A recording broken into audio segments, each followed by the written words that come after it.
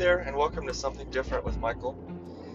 Today I wanted to mix it up a little bit. It is, after all, something different.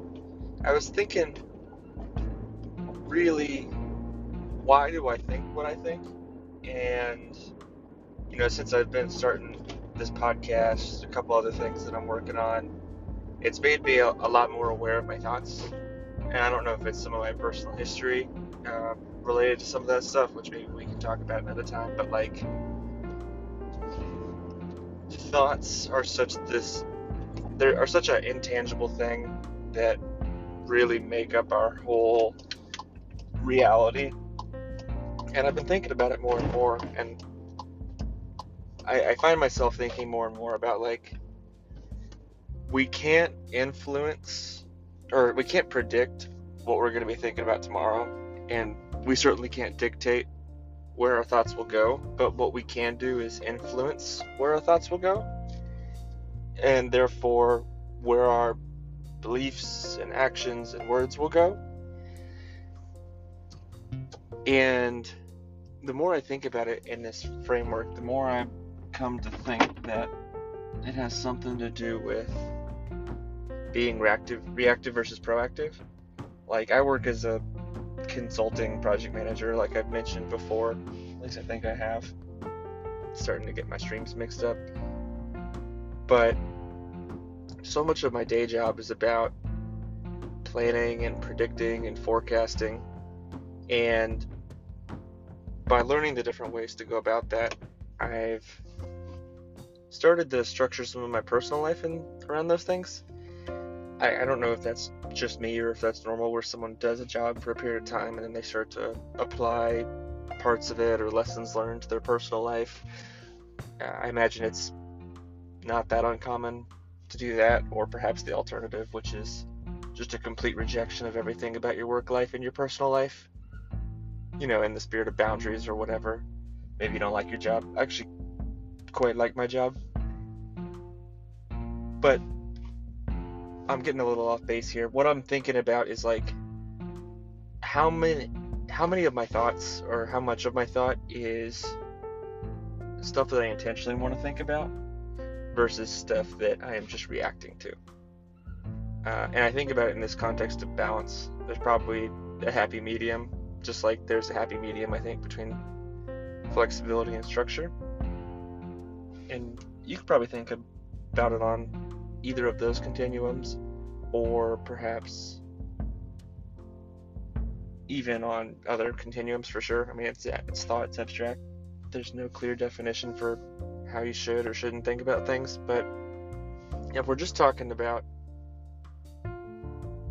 thought in the context of reactive versus proactive, basically unstructured versus structured, predicted versus unpredicted thought, I find that a ton of my thought is driven based on my emotional or mental reactions from moment to moment.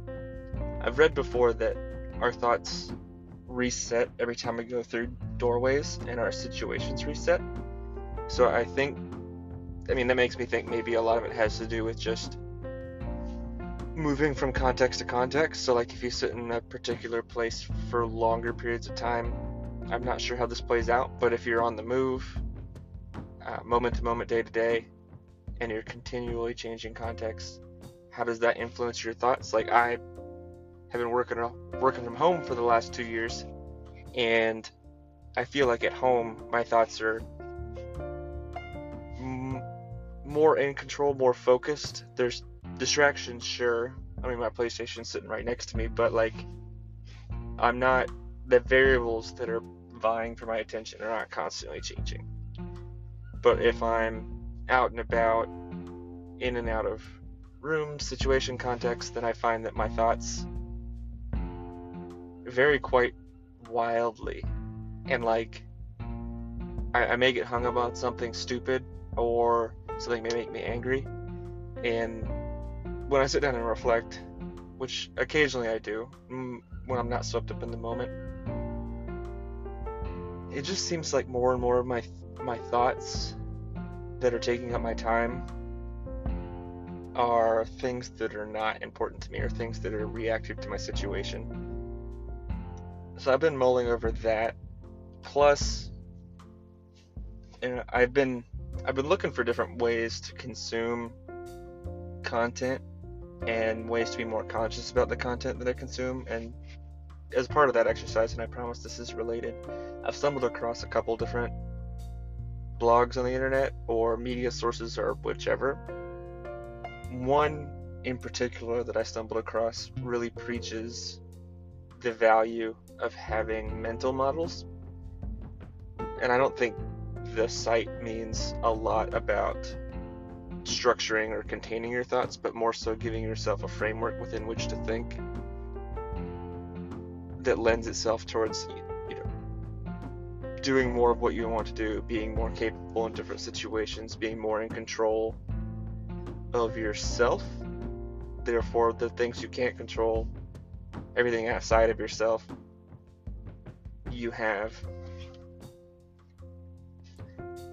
don't really think about it in terms of like, oh, I need to control my surroundings. You think about it more like, I need to control my relationship to my surroundings, how I react to my surroundings, how I position myself within my surroundings to be as successful as possible. It's like when you're driving, you can control what you do, but you can't control what other people do. Anyways, this has been a couple ramblings on my thoughts, and I'm filming this reactively in my car on the way to pick up Georgie's tacos for dinner, because I'm driven by my thoughts and I thought about this when I was going down the elevator, and I was like, you know what? This thought just is nagging me and I can't get away from it. I could wait and develop this idea and potentially come out with something in a couple weeks after it's much more researched, but I figured, what the hell? Let's record it, stick it out here to you guys, and you'll let me know what you think. Alright, this has been Something Different with Michael. Talk to y'all later.